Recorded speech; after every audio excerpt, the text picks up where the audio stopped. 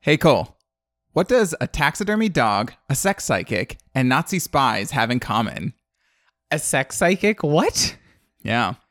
Well, they're all in this week's movie, so buckle up and get ready for the 1989 film Puppet Master. I was not ready. All right, let's go.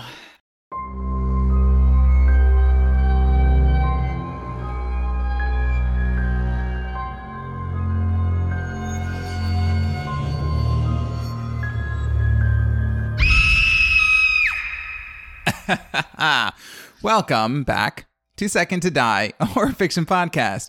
We talk about lots of things. And sometimes horror, but apparently also sex psychics. Yeah, we do talk about sex psychics, and honestly, it's going to be a lot today because I wouldn't say that it's an integral part of this plot, but it is, like, there's a lot of it in this movie.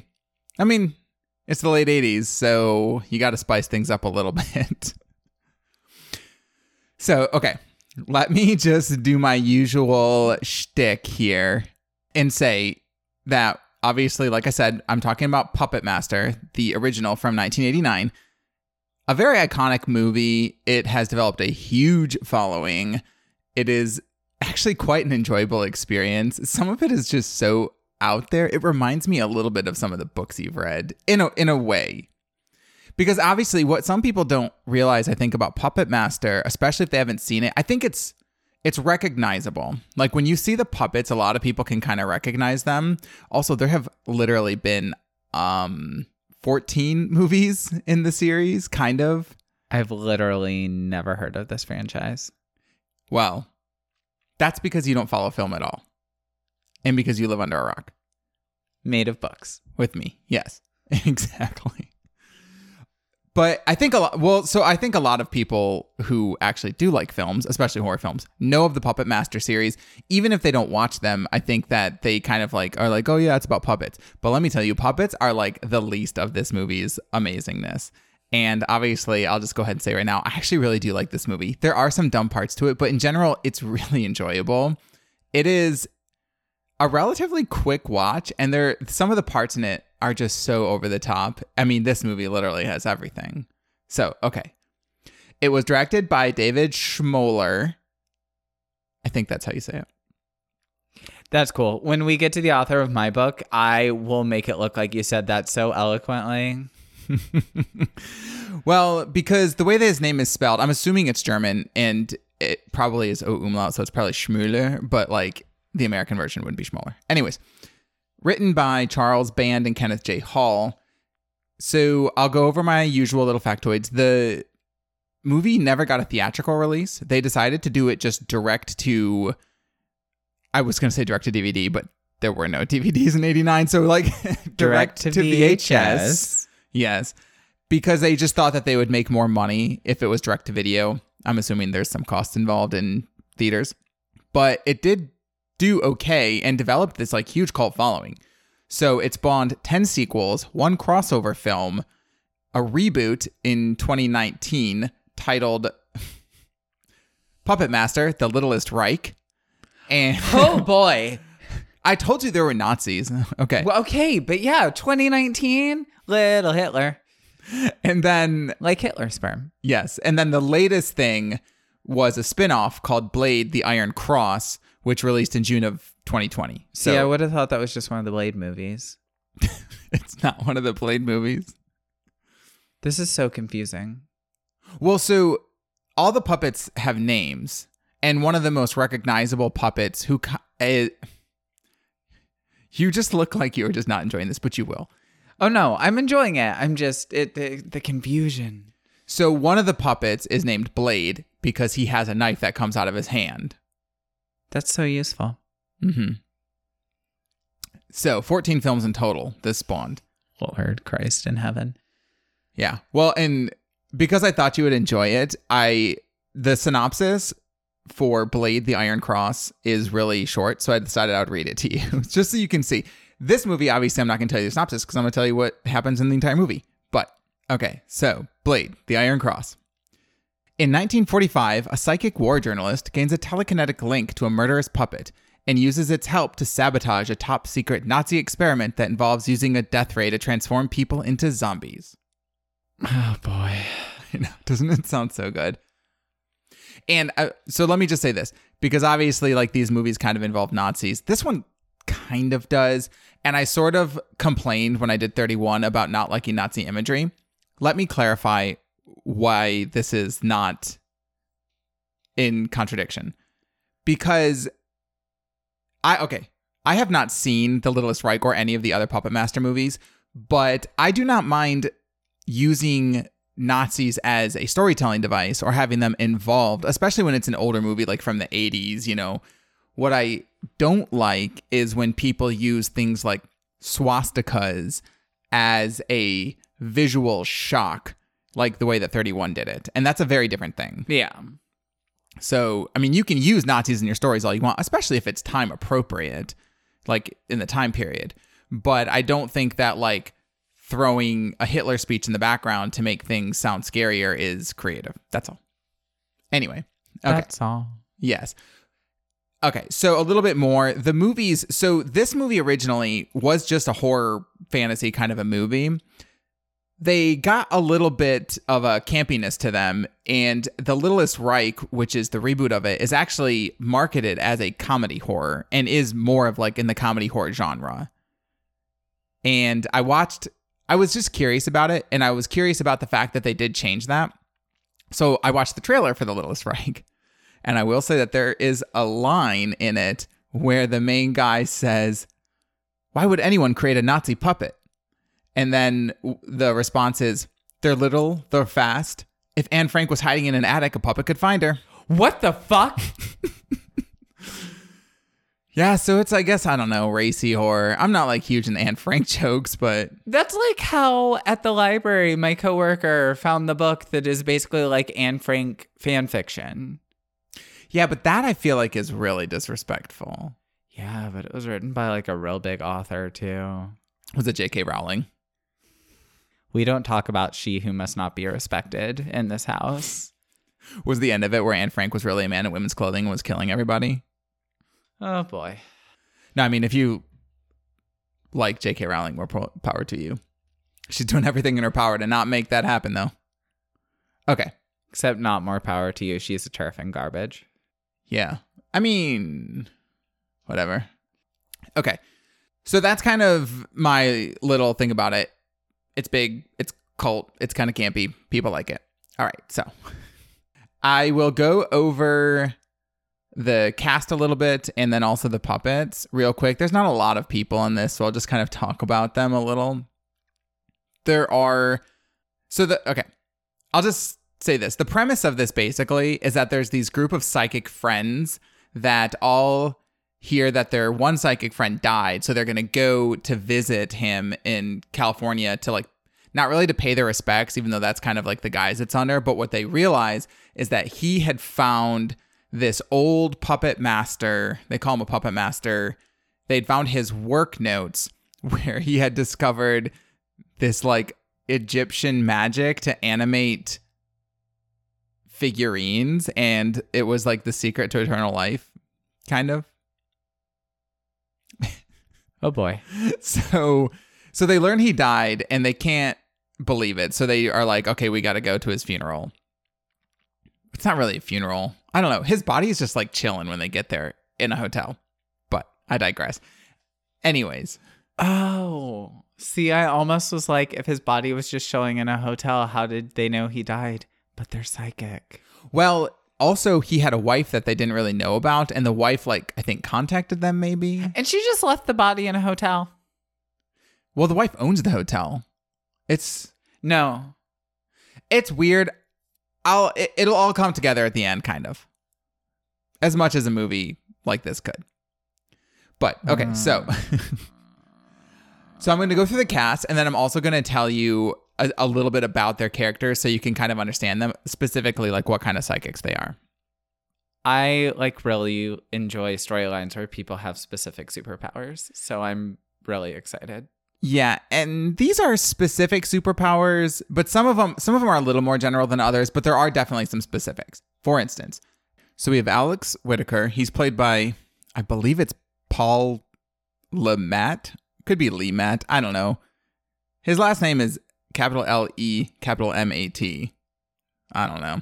Anyways, he basically has premonitions through dreams. So he dreams things that are going to happen. Okay. There's Carissa Stanford, played by Catherine O'Reilly. She is the sex psychic. And it's... I see, my brain is going a million different places that this could go. Like, does she have visions when she climaxes? No, I'll tell you about how it is. It's actually it's kind of good. It seems to work sort of like telemetry, but it's not always like that. But she basically can like pick up, like she could be in a bed and she'll like pick up like a sense of who had sex there before, and she knows like she can experience it. So, and then not even just a bed, like kind of anywhere, but she starts. Well, people have sex other than in beds, love. Yeah, I know, but I had just said a bed, but she kind of like feels their sex, I guess. That's awkward and just sounds like an excuse to have a really sexualized character. Yes. I'm trying to think if it actually comes into play. Not really. It's not really plot important. So, okay, then there's Frank Forrester. He is basically Carissa's, I guess they're together, but they also work together. And he's a psychic. He seems to be able to sort of like kind of read minds a little bit, but he doesn't ever use it except in the first part of the movie. So it's kind of weird. Yeah. And then there's Dana Hadley. She's played by an actress named Irene Miracle, which I kind of like her real name more than the character's name. But she is a psychic, and she kind of has this like, she's very witchy. They call her the White Witch, which, first of all, I'm like, she's not the White Witch. That's Stevie Nicks. You should be ashamed of yourselves. But then she is also like this carnival worker psychic where she does a lot of witchcrafty things and then looks in a crystal ball and tells people like their future and stuff like that. And then she also kind of gets premonitions. Okay. She also has a horrifically over-exaggerated Southern accent.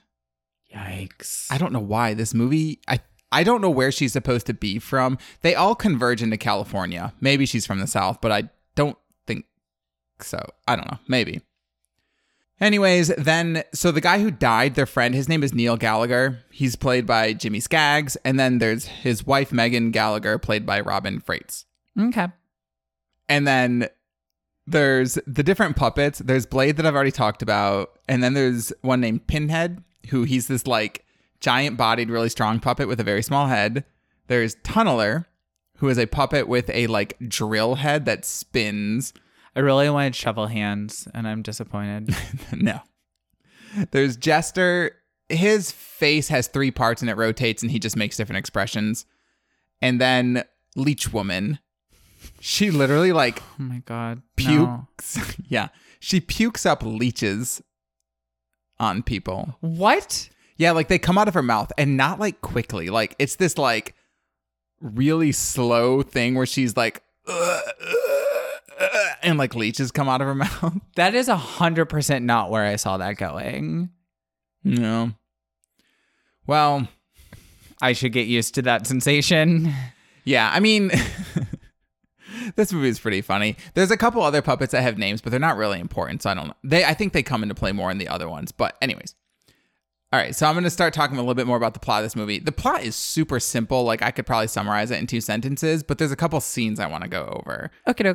So I'll just say it kind of opens by telling us a little bit about what's going on. And essentially there's this old puppeteer. It starts in 1939 in this thing called the Bodega Bay Inn in California. There's this old puppeteer and he's talking to his puppets and being really cute and sweet. And then there are these 2 Nazi spies that are coming out to get him. Okay. And we know they're Nazis. Yeah. So we know they're Nazis because they are waiting for the elevator in the Bodega Inn and they speak to each other in German, which is not subtitled. They have very strong American accents in German, but we'll just let that slide. Because most people won't realize that. Yeah, true. Most people won't. But basically one guy's like, verstehen Sie alles, mein Herr? And then he's like, es ist sehr wichtig. Dann gehen wir. Like, whatever. So he's like, basically, I don't know why. It's not subtitled, but it basically he's like, so do you understand everything? This is very important, so let's go. Anyway, so before they can get to the puppet master's room, he shoots himself in the mouth and dies. Oh, the puppet master? Yes, and he had hidden his puppets away before that. You should always hide your puppets away before you have company over. It tends to be disconcerting. Yeah, not us though. As people who follow us on Instagram will know, we have like a slew of like really creepy dolls in this house. And the monkey. And the Jesus, monkey. There's actually a lot of kind of unsettling things in this. The monkey, the cow skull, the dolls, the Dark Lady altar. Yeah. Anyway. Okay, so that kind of sets the tone for the movie, and then it jumps forward to the modern times, like the late 80s modern times. And essentially you kind of realize that all these psychic people, they're kind of like calling each other up and stuff like that, and they're like, okay, we need to get to California ASAP. That's obviously a huge summarization, but that's what it is. So they basically all end up going to this hotel, and they see that their friend Neil Gallagher is dead, and it's like his body's in the coffin. Dana, the White Witch Carnival worker, she like literally takes out a pin and sticks the body with a pin to make sure he's dead, which seems, I don't know, kind of inappropriate. I don't think I would recommend people do that at wakes or anything. Fun fact, and you can cut this if you need to. The whole, like the phrase colder than a witch's tit is because in like puritanical times, they believed that a witch had a witch's teat that her familiar fed from. And it was supposed to have no blood circulation and no nerves. So it was cold to the touch. And that's the etymology behind cold as a witch's tit. I just thought about it because they used to stick people with pins to try and find their witch's tit. I also am very cold very often. That's just a side note. Let's move on. You're like a built-in ice pack when it's too warm under the blankets. Yeah. Okay, so they basically all go to this thing, and I'm going to jump forward to the one big scene that I kind of want to talk about, which is this dinner scene. So they all like end up having dinner. They're asking Megan how she knows Neil because they are like, we didn't ever expect him to get married. And Dana is like drinking champagne and talking with her super thick Southern accent. It really seems to kind of get thicker and thicker as the movie goes on. And Megan was basically talking about how Neil was renovating the hotel and was like doing all this construction work. And then one day he just kind of stopped and then got obsessed with his work. And then Dana says, and I'm going to do this. Hold on. No, I'm sorry. Kind of stopped and got obsessed with his work. Yeah. So his work was not construction. Oh, so wait, who was renovating the hotel? She was? Neil was overseeing the renovations. After they got married, he just all of a sudden became really interested in helping her renovate the hotel. Okay. And then it seemed almost like he just stopped. And this is, granted, this is the same hotel that the puppet master from the beginning scene killed himself in and hid the puppets. And so by his work, you mean his research? His research. She says work. She doesn't really say what he did. Okay. But he basically, I think, just disappeared into like a room and kept saying like, I have to work. You're good. I just got confused because they were asking like how they knew each other, and my brain immediately went to like rom-coms and romances and like he was renovating the hotel and then he just got really obsessed with his work, and I'm like, I'm confused. No, it's nothing like that. And so Megan's family owned this hotel and they're very wealthy. And then they met and they got married very quickly. And then he's like, I want to help renovate this hotel. And it's clear like what happened is he was looking for these like hidden puppets and also like the puppet master's notes. And then when he found them, he stopped. And actually the hotel's renovation was stopped part way through. And there's part of the hotel that still is like under construction, but a lot of it was still fine. But so then Dana, I feel like you will like her character. She's drinking champagne, and then she says in her accent, which I'm going to try to imitate. Oh boy. Can't wait. She goes, Miss Megan, there's a question that's been burning inside of me. Did it ever pass through your sweet, innocent little mind that your husband possibly married you for your money? And then Frank says, Wow, a little bit of sauce and Dana becomes quite the cynic, doesn't she? And then Dana says, I am not a cynic, Frank. I prefer to think of myself as a nasty bitch. Oh, same. That's pretty good.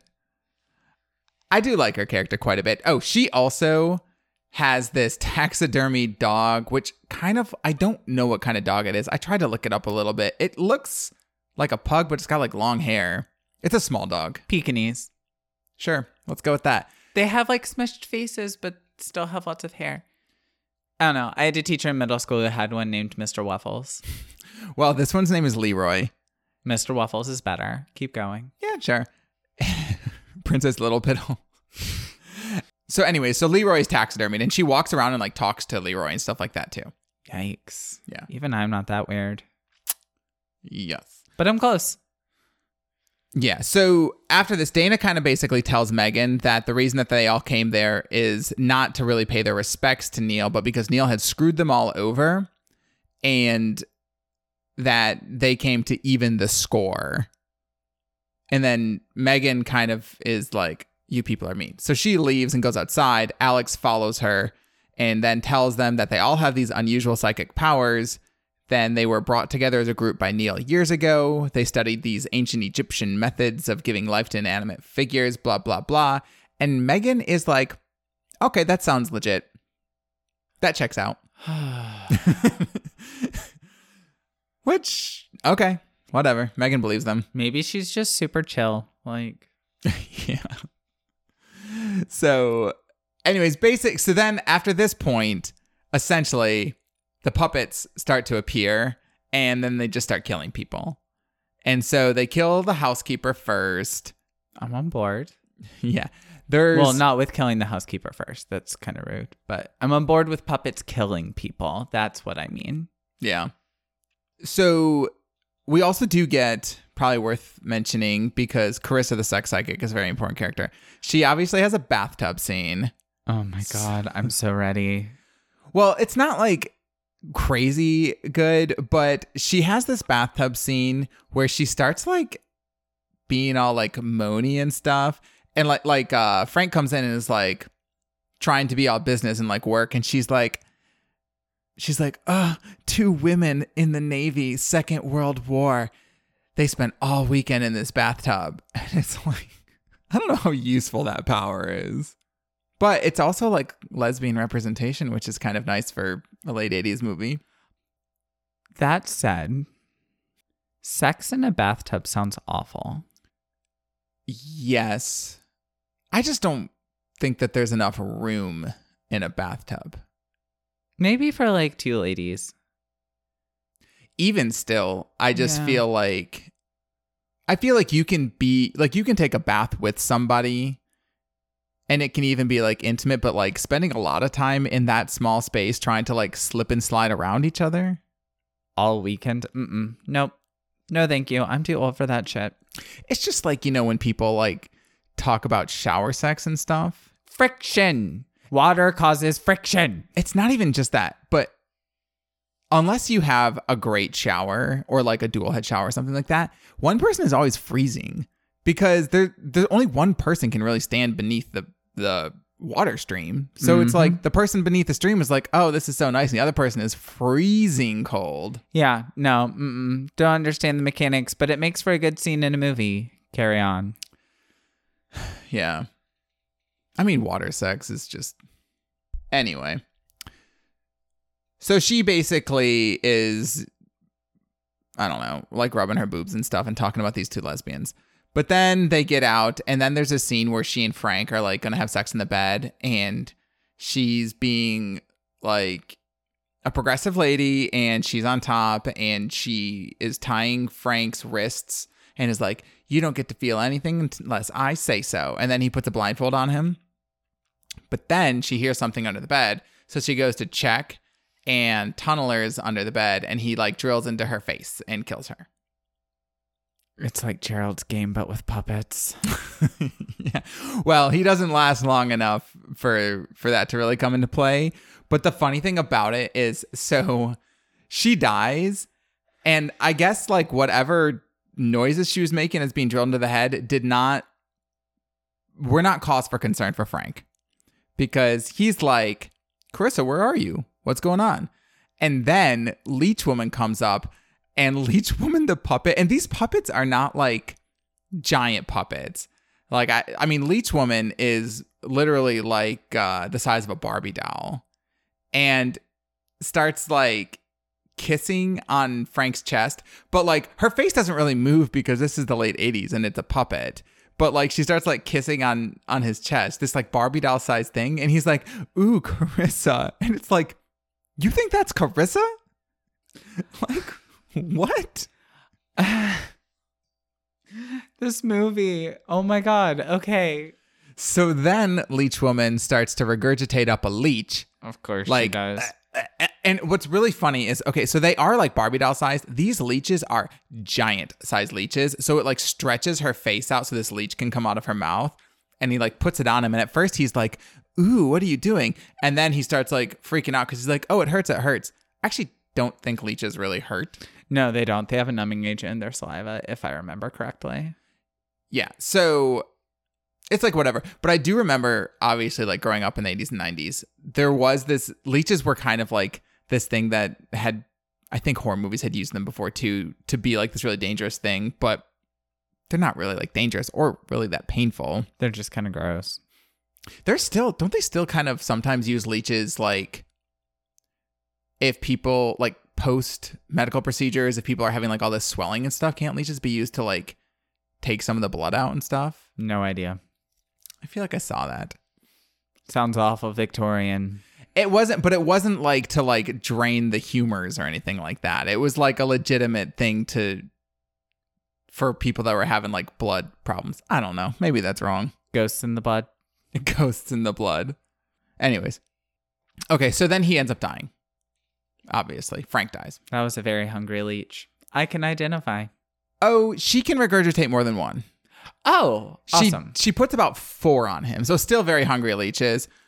But I think she just has like an infinite supply of leeches. I don't know exactly how. I guess I'm not going to question the mysticism of Puppet Master. She's like the fucking Mary Poppins bag of leeches. Well, the weird thing about it is, so let's say that we agree that the magic that puppets can come to life is completely legitimate. Okay. The magic that this puppet can regurgitate an endless supply of leeches seems to be of a different plane. I don't know. It's not quite the same thing to me, but whatever. I don't Your care. belief has to be suspended a certain amount already. Let's just roll with it. I think there's like a gross out factor, and that's why they wanted to use it. But it is pretty funny. What's her name again? Leech Woman. Oh, okay. They call it in the trailer. They actually refer to her as something else, but in the credits, it refers to her as Leech Woman. I think it refers to her as like Miss Leech or something in the trailer. Okay. I was thinking Lady Leeches, but maybe it is Lady Leech. I don't know, but I do know it's Miss Leech in like the wikis and in the whatevers. Miss Leech if you're nasty. Yeah, exactly. Oh, puppets. Okay, so then we get to Dana being killed.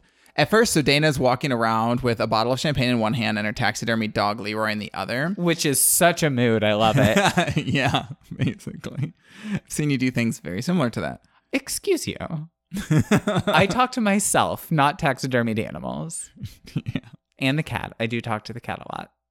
Yeah. Carry on. Sorry. No. Caffeine. No, so she goes to her room and Neil's corpse is in her room, but he's like still dead.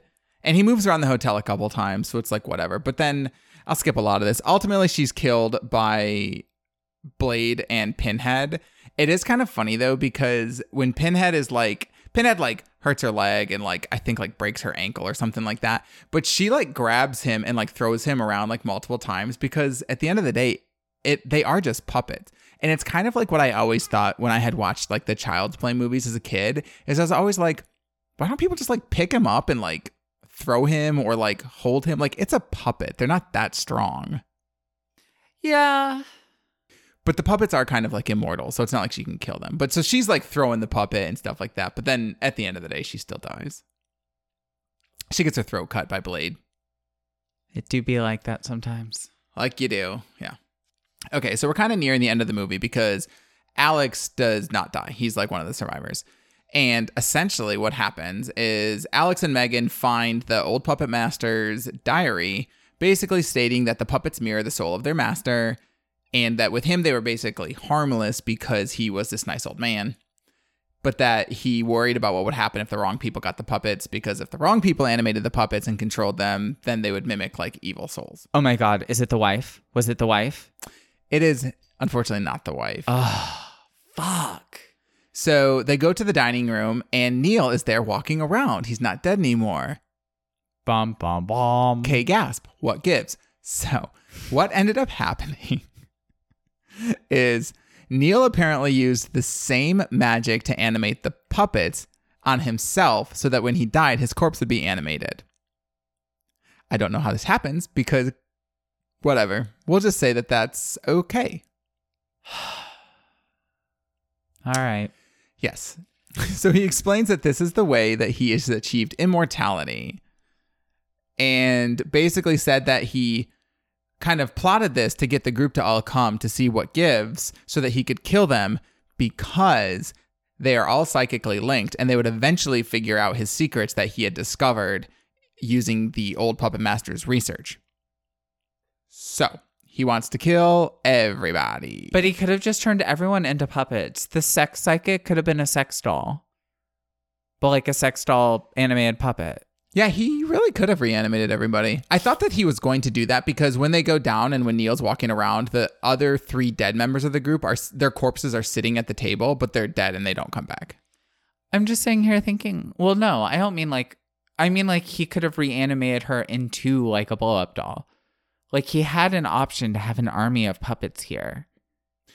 It's weird because it's like he only animated the puppets from the old puppet master. Maybe he didn't really know how to do it, but he was just like reusing the puppets. Missed opportunities and lack of ambition. Secondhand puppets. So, okay. This is getting towards the very end. So basically, Neil is a super jerk. And at one point, he's like doing something with Jester. And he ends up throwing Jester down and says he was sick of experimenting on little puppets. And Jester makes this face, and their other puppets kind of look at him, and they're clearly like, did you just throw our friend? So the puppets are like, not having it. And then they go to try to stop him, and Neil punches Megan in the face.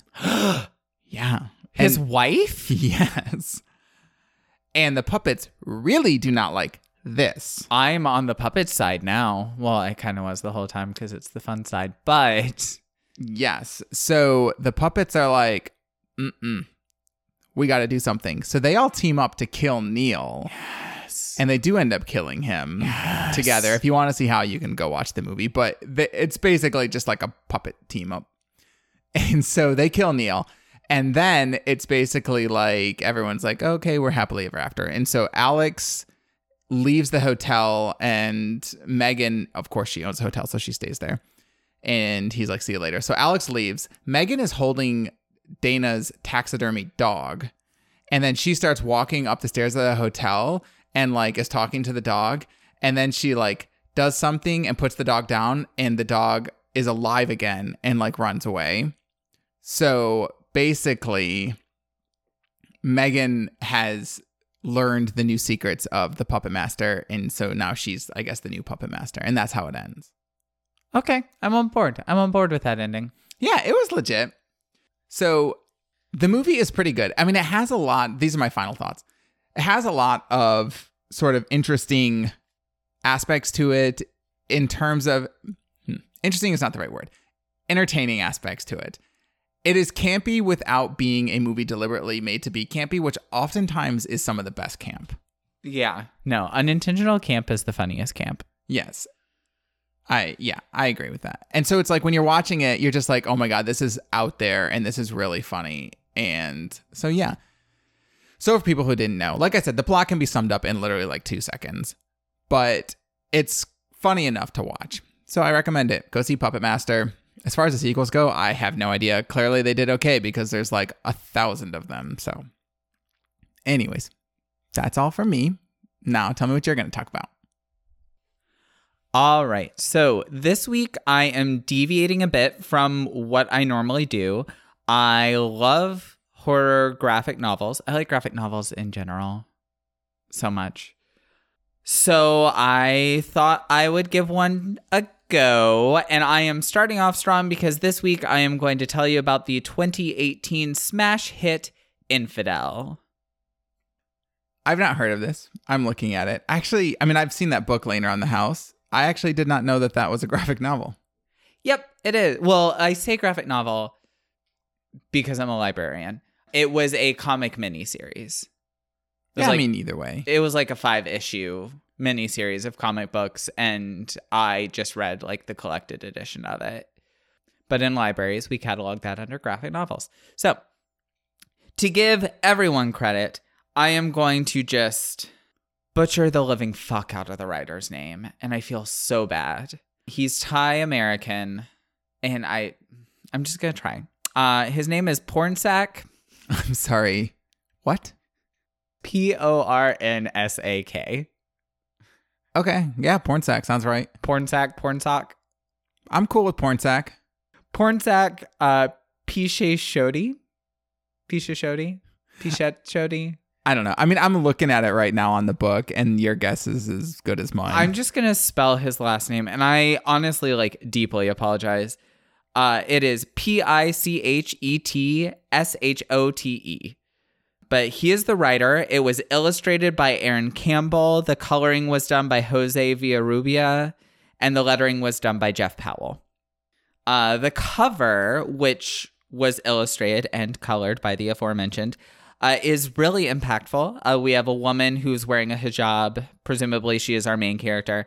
And there's this eerie, jagged hand that's kind of reaching in the frame from behind her. What's really cool is if you read the collected edition, there's like an entire part in the back where they talk about the progression of the ideas for the cover and how they were like, we tried this color, but we didn't like this mood. We tried the hand looking like this and we didn't like it. And because at first it was very human, and then they decided they wanted to make it very monstrous and things like that. I like back matter in books. No, I like that cover quite a bit. It looks very creepy. And I pulled a quick blurb offline because, like a lot of comic book collections, there isn't really one printed on the back. So this is what I found. It does not tell you much at all. A haunted house story for the 21st century. Infidel follows an American Muslim woman and her multiracial neighbors who move into a building haunted by entities that feed off xenophobia. It sounds very metaphorical. Yeah, kind of. So it's pretty short and sweet, so I will obviously have to go into more detail. But before I do, my quick little note about how I will be trying my best to talk about these themes in the way that I can. As is obvious from the blurb, there are huge themes of racism and Islamophobia in this story. To ignore them because I cannot speak about them personally, I feel like would be very irresponsible. Not just for the podcast itself, but also just, it seems kind of like I don't see color kind of mindset. That being said, I am a white man and I was raised more or less Christian, so I do not have the authority to speak on either of these experiences. Anytime that I make a mention about something being a metaphor for something else, I am fully aware that I am just speaking from someone who has a background in literary analysis. I'm not claiming to have any actual personal understanding of these experiences, and I'm going to do my best to not intentionally make it sound like I'm making that assumption. Basically, that's all to say that I'm not trying to say that I understand the plight of the Muslim American woman. Yeah, which is correct. But I think that I still think that it's good, and honestly, it would probably be really good for other people to read more stories about this, to see the perspective of, people with different experiences than their own. Exactly. I mean, that's the whole point of, the movement for reading diverse books that is really big in libraries, as it should be. And Book Riot does a reading challenge every year called the Read Harder Reading Challenge to try and encourage people to kind of break out of reading their own experiences. Yeah, I just think that, you should try to, I don't know. I think that people should keep an open mind, try to like learn from other people's experiences and not try to, I don't know. Like when I'm trying to think of the best way to put it. Like don't co-opt, just kind of take it in and try to understand if possible. Yeah, exactly. I think everyone should read this book, honestly. But I guess my point in all of that is to make sure that everyone listening understands that I'm not trying to speak from any authority that I do not have. That being said, before I move on, if you were to read this collected edition, gentle listener, Tananarive Due, who wrote The Good House, wrote an introduction that is included in it, and it is wonderful, and she talks about reading it through the lens of a woman of color and her experiences as horror is becoming more and more inclusive. I highly encourage that you, at the very least, find some way of reading the introduction, if not read the whole thing. Anyway, that's enough, of all of that. On to the story. Basically, I'm going to tell you a lot about the first half, a little bit in the middle, and how it ends. So, spoilers. Our story centers around a woman. Her name is spelled Aisha. I went to high school with a girl whose name was spelled like that, her name was pronounced Aisha. So I don't know if it's Aisha or if it's Aisha or what. I'm going to say Aisha because, like I said, I literally knew someone named that. So I'm just going to go with it. She is a Muslim woman. She is engaged to a white agnostic man. They and his daughter, with someone else, have just moved in with his mother, Leslie, at her apartment. This is because there was an incident in that apartment building. A man had boxes full of homemade bombs, though no one knew that that was what was in the boxes, stacked in the hallway, and they went off. Oh. Yes, and it killed everyone on the floor. This happened a few months before the start of the narrative. Here's the problem, though. The man was Arabic. And so even though his motivations were completely unclear, news outlets immediately ran with it and labeled it a terrorist attack. Yeah, that sounds about right. So basically you have a building where a lot of people have moved out, and basically the only ones left are the people crazy enough to stay.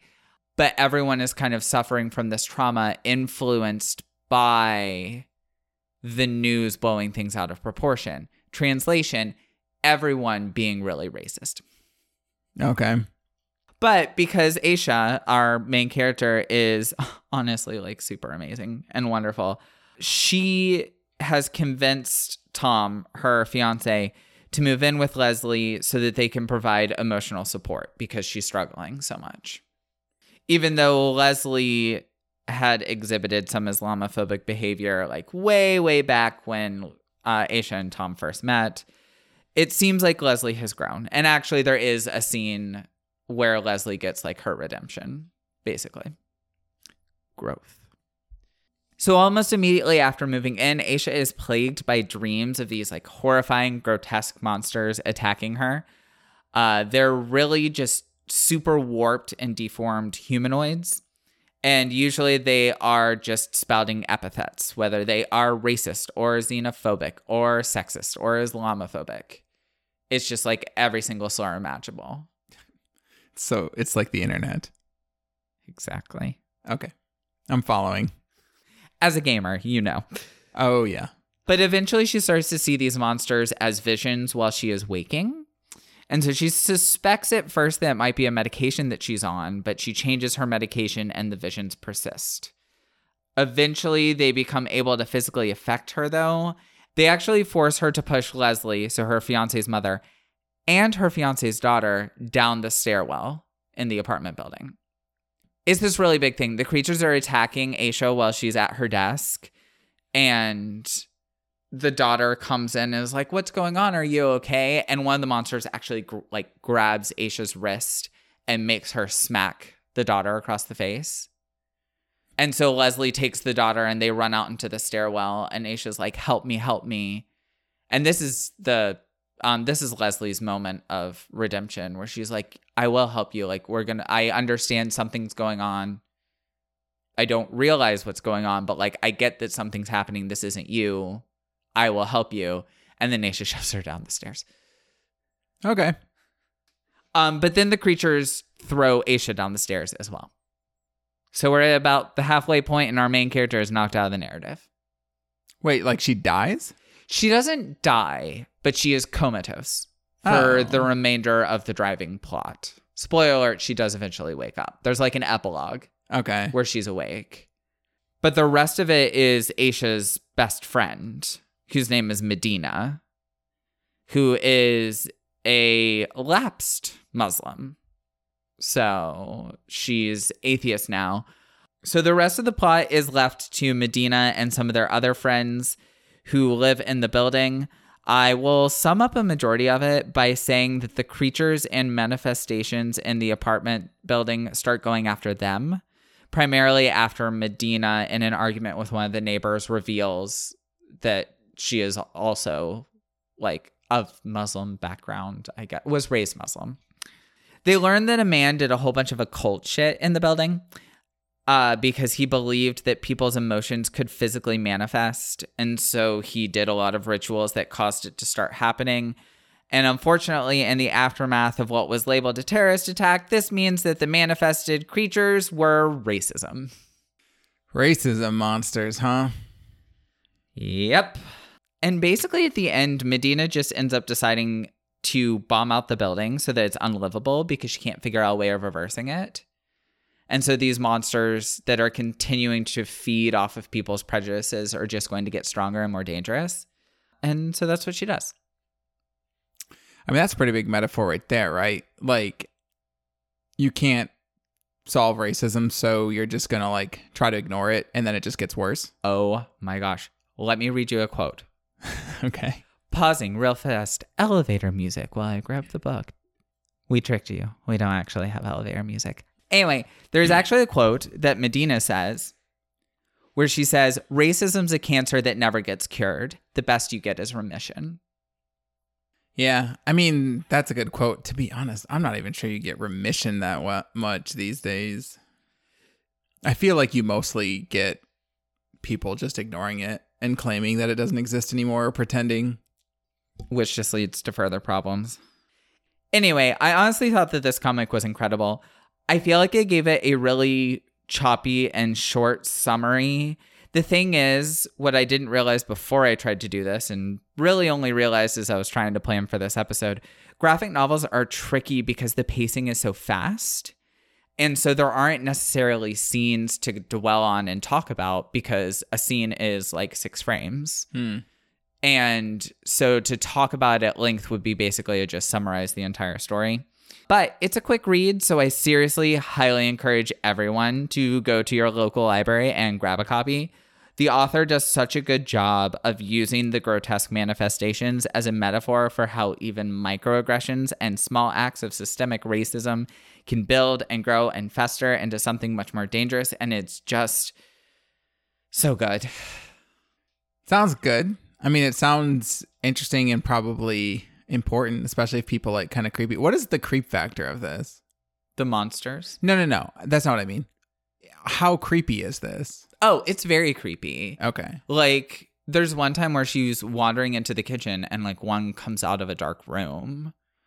And there are times when she's like, there's another scene where Aisha is with a whole bunch of friends and she's looking at someone as they're talking and a face appears in the plant behind them and then vanishes really quick. And so she like freaks out, but then someone else saw it too. And like that sort of thing. Like, it's very creepy. I mean, because the reason I ask is, I mean, I think themes like this are obviously important, but at the end of the day, if you're not successful at the medium and like the genre that you're trying to accomplish, I don't think people are going to like it. But if the horror elements of it are good and it has this theme, I mean, that sounds pretty good to me. I actually had meant to put that in my notes for this, but apparently just thought about it really hard instead of putting the actual sentence that it is really good horror. It's just horror with a message. Yeah, that's pretty good. I mean, I actually like horror a lot like that. Mhm. I've mentioned it, I think, once before, but Night of the Living Dead is very similar to that. Though not as, honestly, definitely not as strong elements, but part of it has this kind of like racial thing to it. In her introduction to Nanarive likens it to Get Out. Which I still have not seen, actually. And we need to change that. Oh, and that reminds me, I completely forgot. Infidel the movie rights were purchased before it was even done running. The movie rights were purchased after issue 2 came out. Huh. But it was such a whirlwind success that like a movie studio already snapped it up. Interesting. I don't know anything about the movie production.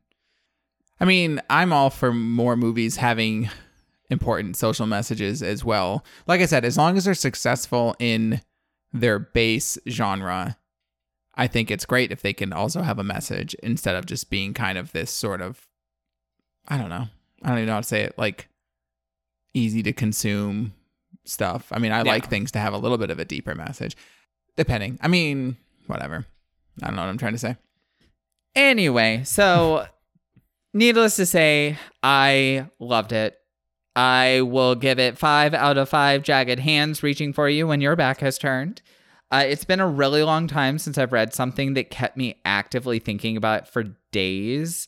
But this one stuck in my mind so hard that I would just find myself daydreaming about it while I was at work. And I told like everyone to read it. If we factor out the fun of how wild the vintage horrors are and how like that is entertaining in and of itself and therefore makes them an unfair comparison, and just pare things down to how good an actual book is, this is hands down the best book that I have read for this podcast. That's a pretty strong statement. It's also, I think, kind of interesting too. It's a completely different type. So people who are listening to this that, for instance, may not read a lot of horror, for instance, but they may be super into graphic novels, could give this a try. Exactly. It's like a gateway drug. Because I know a lot of people who don't read a lot of just like books, but who are super into like graphic novels or manga or things like that.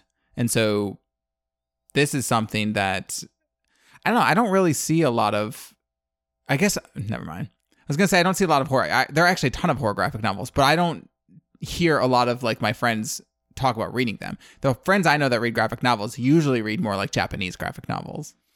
Yeah, I think this is a really good opportunity for crossover appeal. Yeah. And like I joke about like, oh, it's a gateway drug, but like you read something like this and you're like, oh, I'm actually kind of into the horror with like a social justice message. Like, let's find other stuff. And then honestly, you'll find like some Tananarive and stuff like that. But like, I don't know. It's just good. Just go read it. It's so good.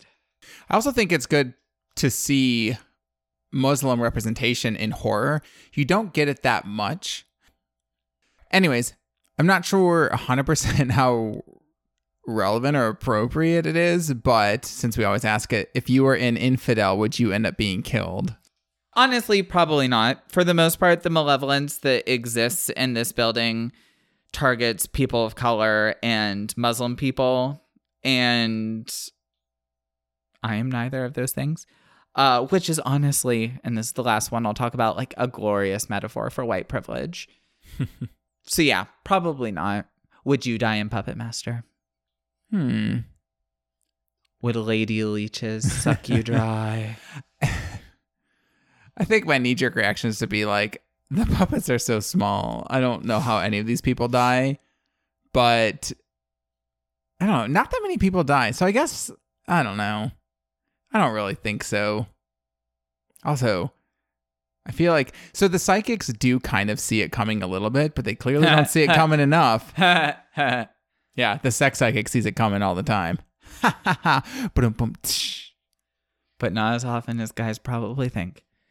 Oh. Anyway, thank you so much for listening. We really appreciate it. Please feel free to rate, review, subscribe. Please say nice things. We have emotions. You can find us on social media at Second to Die Pod on Instagram and Twitter and on Goodreads if you're curious about what I'm reading next week. You can also email us questions, comments, concerns, corrections Again, please be nice. We have feelings. At seconddiepod@gmail.com. And we will respond because we really appreciate all of you. Well, okay. So, spoiler alert, Max will probably respond because I don't like interacting with people. But I do. And I'm really friendly. He does. And he is. And remember, if you can't be first, you can always be second to die.